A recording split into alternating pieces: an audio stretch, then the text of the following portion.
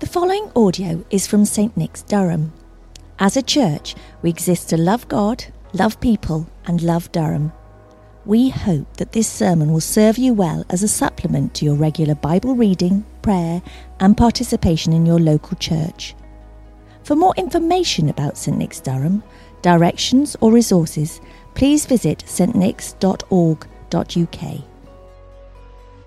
This evening's reading is taken from the Gospel of John, chapter 10, verses 1 to 10. I'll give you a moment to find that in your own Bibles. Truly, truly, I say to you, he who does not enter the sheepfold by the door, but climbs in another way, that man is a thief and a robber. But he who enters by the door is the shepherd of the sheep. To him the gatekeeper opens. The sheep hear his voice, and he calls his own sheep by name and leads them out. When he has brought out all his own, he goes before them, and the sheep follow him, for they know his voice. A stranger they will not follow, but they will flee from him, for they do not know the voice of strangers. This figure of speech Jesus used with them, but they did not understand what he was saying to them. So Jesus again said to them, Truly, truly, I say to you, I am the door of the sheep. All who came before me are thieves and robbers, but the sheep did not listen to them. I am the door. If anyone enters by me, he will be saved, and will go in and out and find pasture. The thief comes only to kill and destroy. I came that they may have life and have it abundantly. This is the word of the Lord. Thanks be to God. Hello, my name is Brandon, if you don't know me, and I'm on the staff team here at St. Nick's, and I'm also a student at the university, and I'm so glad you're able to join us this evening. Imagine with me a very excited new Christian, or maybe someone who is, exploring faith and just trying to figure out who this Jesus guy is. Imagine reading these verses with them, and they begin to hear about this abundant life, and they get all excited, and they're just stoked. And they ask you, does this mean that I'll be rich? You go, oh, no, no, that's not what that means. I go, okay, well, will I be healthy then? Oh, no, that's not quite how it works either. Oh, okay, well then I'll have a fulfilling and amazing job, or maybe I'll just have the best marriage ever. Is that what the abundant life is? Again, not quite at all, even remotely close. And I said, well, at least nothing bad will happen to me, right? And you go, oh.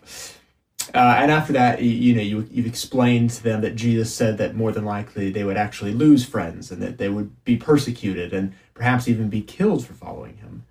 They may be very puzzled, and perhaps you are thinking the same thing. What then is so amazing about following Jesus? What is this abundant life, and is it even worth having? I can also imagine so many different people asking a slightly different but similar question. How is this abundant life better than my financial situation? Or my loneliness, my immigration status, the abuse that I've suffered, racism, sexism, the cruelties and injustice that appear so rampant in our modern world? What is the abundant life to these people? Well, many well-intentioned people have realized that our lived reality doesn't quite match these words in our passage tonight. And so they've actually taken Jesus to be referring to a life that you gain only after death. This abundant life is then actually about heaven, or some future utopia. Unfortunately, this doesn't answer the question about suffering. It doesn't address people where they are at, but instead only tells them not to worry. There's a better life coming. The only important issue is about getting in. And I assume that for many, this answer rings hollow in today's world. And what does this abundant life have to do with a door? I mean, Jesus says, I am the door, And it kind of feels like the text is leading us to kind of feel blown away by this statement, right? Jesus is the door. Yes, amen, hallelujah. Or, because we're Anglican, it's probably just like a slight nod of agreement, but you get the picture. But I don't know about you, but this is not my experience of the verse. The other I am statements make so much sense. I am the light of the world. Yes, got it. Next week, I am the good shepherd. Yep, amen. I am the bread of life. Okay, maybe a little strange, but you can conceptually get it. I understand it. I am the door? No, I'm not following you, Jesus. So 2 things that I want to do tonight. Firstly, I want us to better understand the image of Jesus being the door. Now, I'm setting the bar real low here because this is probably not going to become one of your favorite Bible passage, or, you're not going to go out and get, Jesus is my door tattoo anytime soon, right? Like that would be a terrible tattoo. But my hope is that we would be less confused about what's going on here, right? Bar's very low. The second thing is I want us to explore what Jesus meant by the abundant life. A huge part of the Christian faith is that Jesus opens up to us a new way of life. Here he calls it the abundant or full life. But as we know, it can be difficult to articulate just what that means. So our 2 points, door and life. What is the door and what is the abundant life? Jesus as the door.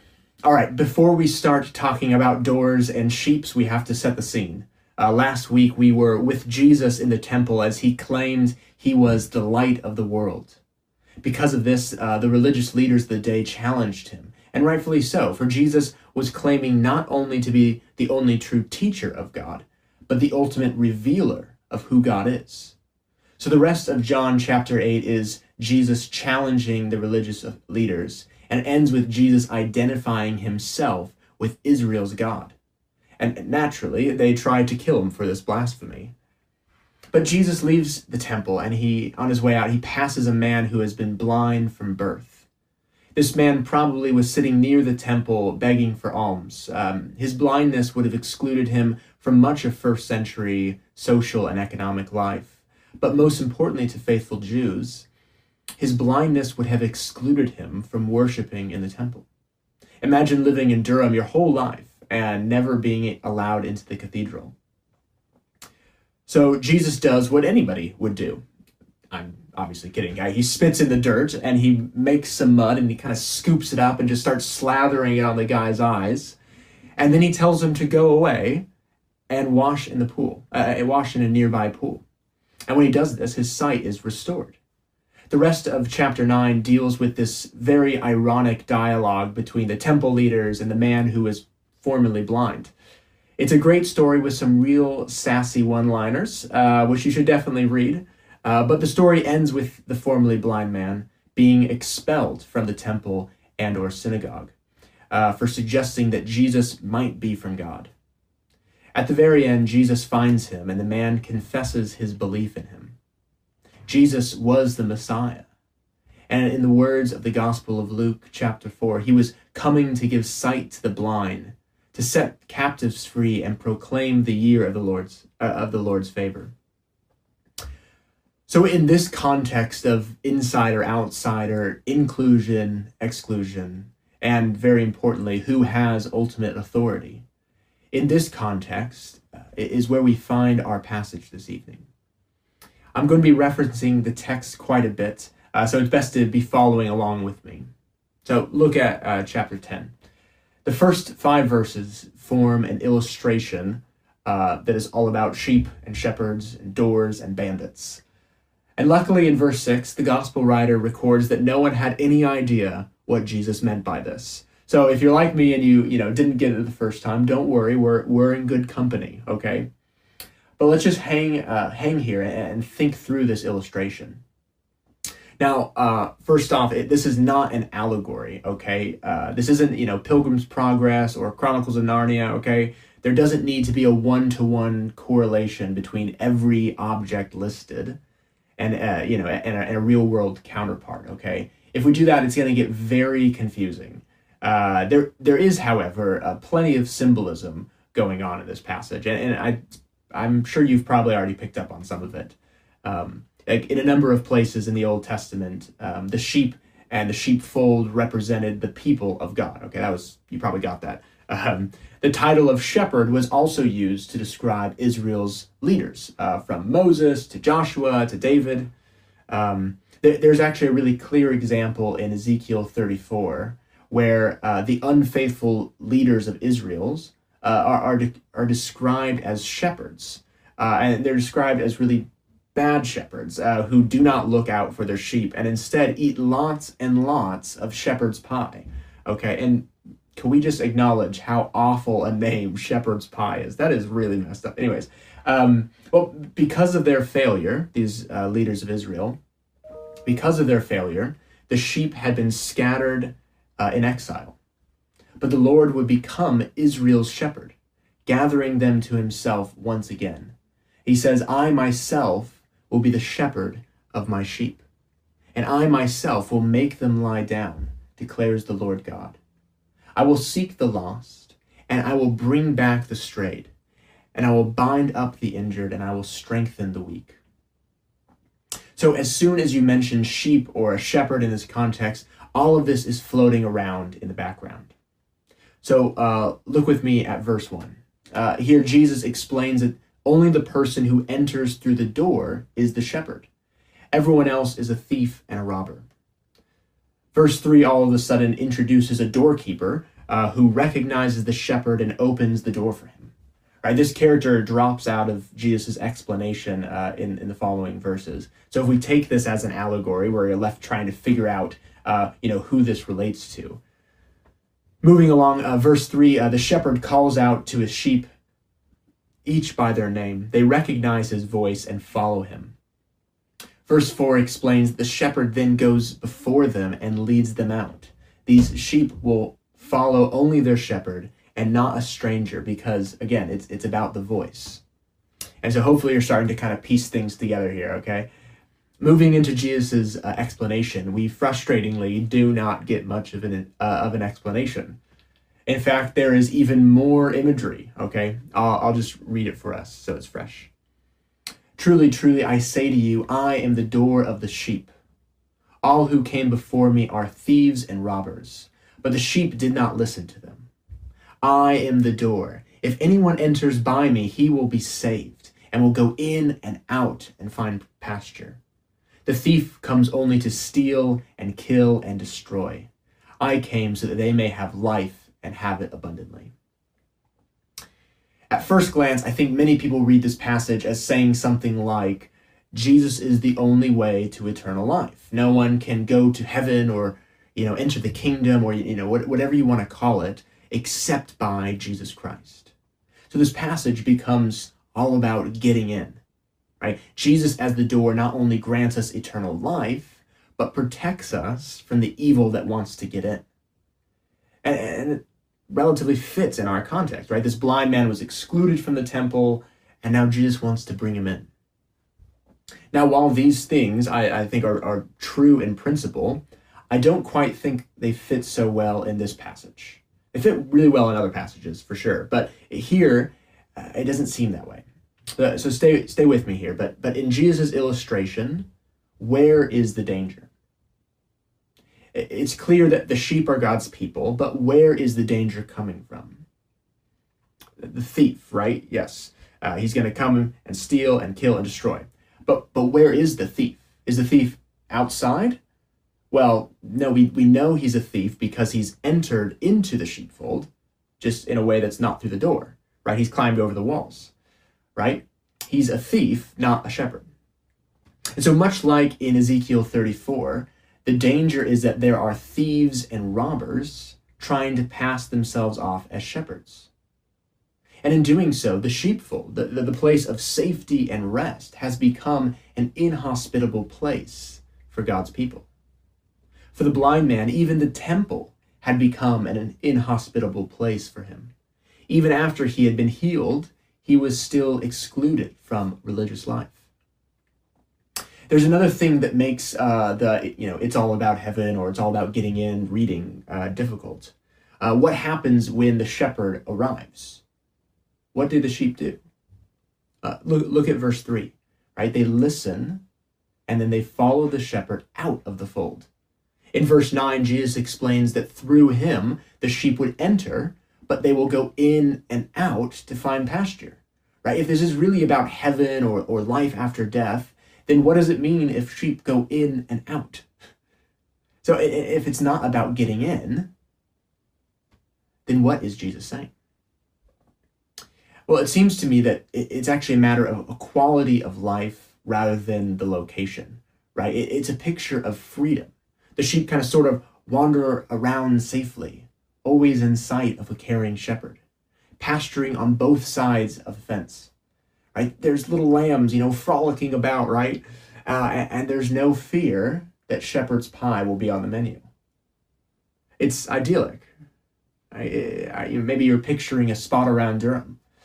Maybe you can recall Psalm 23, right? He makes me lie down in green pastures. He leads me beside quiet waters. He restores my soul. Jesus says, I am the door of the sheep. I am the door, and if anyone enters by me, they will be saved and will go in and out and find pasture. He says this statement after healing a blind man who went away from Jesus with mud on his eyes, and when he washed it off, he could see again. When he was being questioned about who healed him, he didn't even know who it was. Later, when Jesus walked up to him, the guy, of course, doesn't recognize him. He's never seen him. But Jesus starts speaking, and suddenly this guy knows who he is. And it says that he believed that Jesus was the Messiah, and he worshiped him.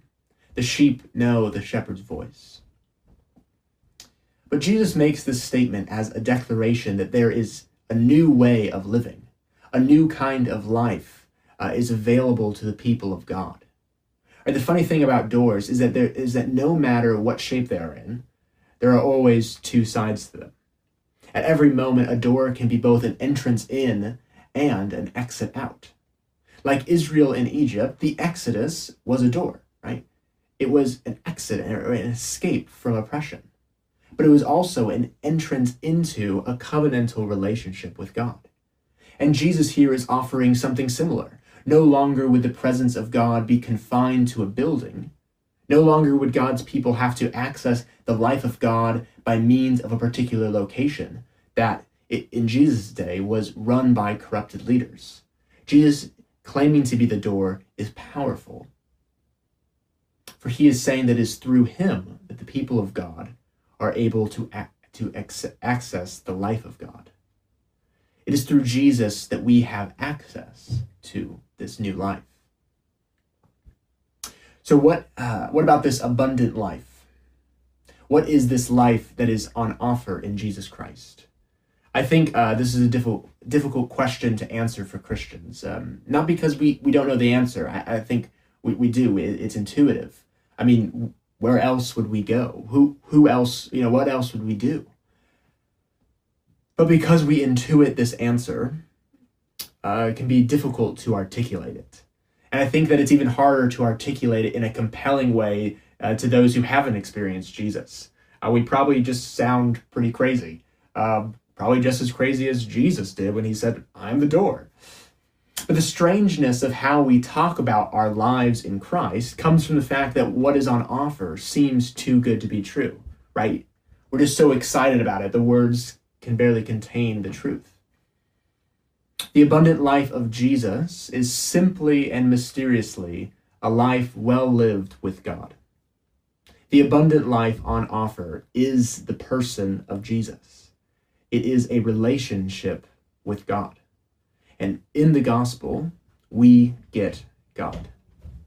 We get his loving kindness, his care, his patience, his mercy. We get his compassion, his forgiveness, his grace. In Christ, we are both fully known and fully loved. And he promises never to leave or never abandon us, but instead he promises to stick around.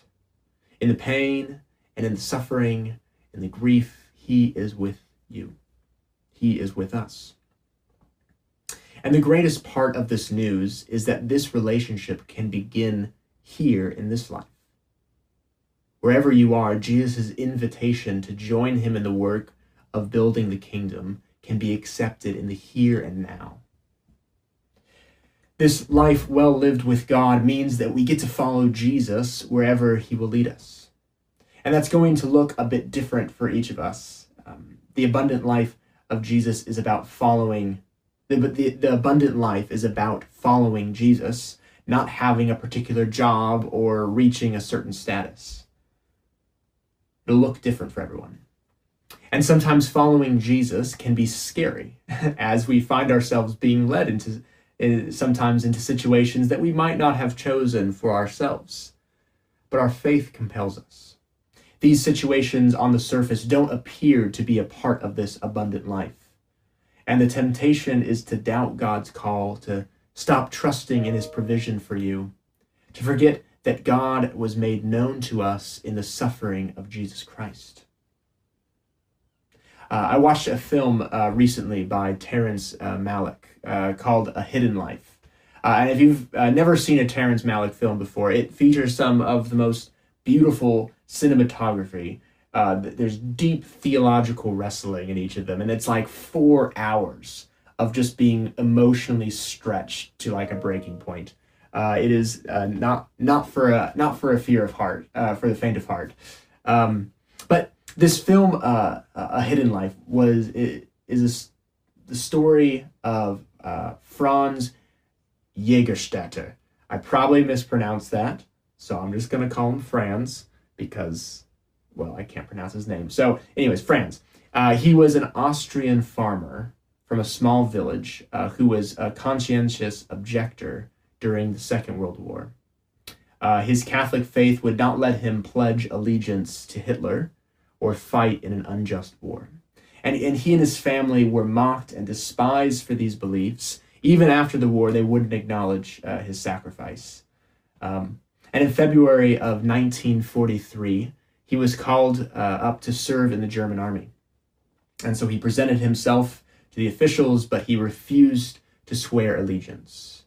And for this, he was imprisoned, sentenced, and by August of the same year, he was executed. And throughout this whole ordeal, his priest, his bishop, his chaplain, his lawyer, and even the judge tried to convince Franz to give up these beliefs before it was too late. He was offered again and again his freedom, if only he would recant and swear the oath to Hitler. And there's a particular moment in the film that I found most powerful. Franz is in prison and he's being questioned. And his questioner asks him, "What good do you imagine your defiance is doing anyone? Do you expect to change the course of things? Do you think the authorities are aware of you? That your protest will come to their attention, that anyone will know of it, ever hear of you? Do you think it will influence some decision? No one knows what goes on here, behind these walls. What purpose does it serve?" And he continues saying, the questioner continues saying, "Do you think it matters to God? Do you think you matter to God?" Franz Jägerstätter had a hidden life, but it was also an abundant life because he was following Jesus Christ. He was not afraid to follow Jesus even when it seemed that the whole world was against him. His small act of faith and obedience mattered immensely to God. You and I will likely never have to make a decision like Franz did between obeying Jesus or facing certain death. You know, many of our brothers and sisters in other parts of the world face moments and choices like this on a daily basis. But for us in Durham, or wherever you're watching from, we are faced with a similar choice. Will you walk through that door and follow Jesus with your whole life? Will you follow Jesus in the major and the minor, in the big and the small? Will you follow him in the things that seem eminently important and the things that no one is likely to see? It's these small acts of obedience, as much as the large ones, that characterize the life of faith as well as what it means to have an abundant life. Having a deep and meaningful relationship with Jesus will affect every aspect of your life. And in the small things, when no one is watching and it seems void of all purpose, God is there. He's not watching and waiting for you to mess up. No, he sees you, loves you, and he's proud of you. And it's in these tiny acts of trust and remaining steadfast to what God has called you to, where we will begin to see the Lord at work in us and in the world around us. Let me close in prayer. Father, Son, Holy Spirit, we pray in your mighty name and all-consuming love that you would grant us abundant life, that you would give us ample opportunities to follow Jesus. Give us your strength to obey you, and grant us assurance of your love even when we fail. Teach us to follow you in everything we do. In Jesus' name, amen. Amen. Thank you for listening to the St. Nick's Durham podcast. If you would like to hear more sermons and teaching like this, then subscribe wherever you get your podcasts. For more information about St. Nick's, visit our website at stnicks.org.uk.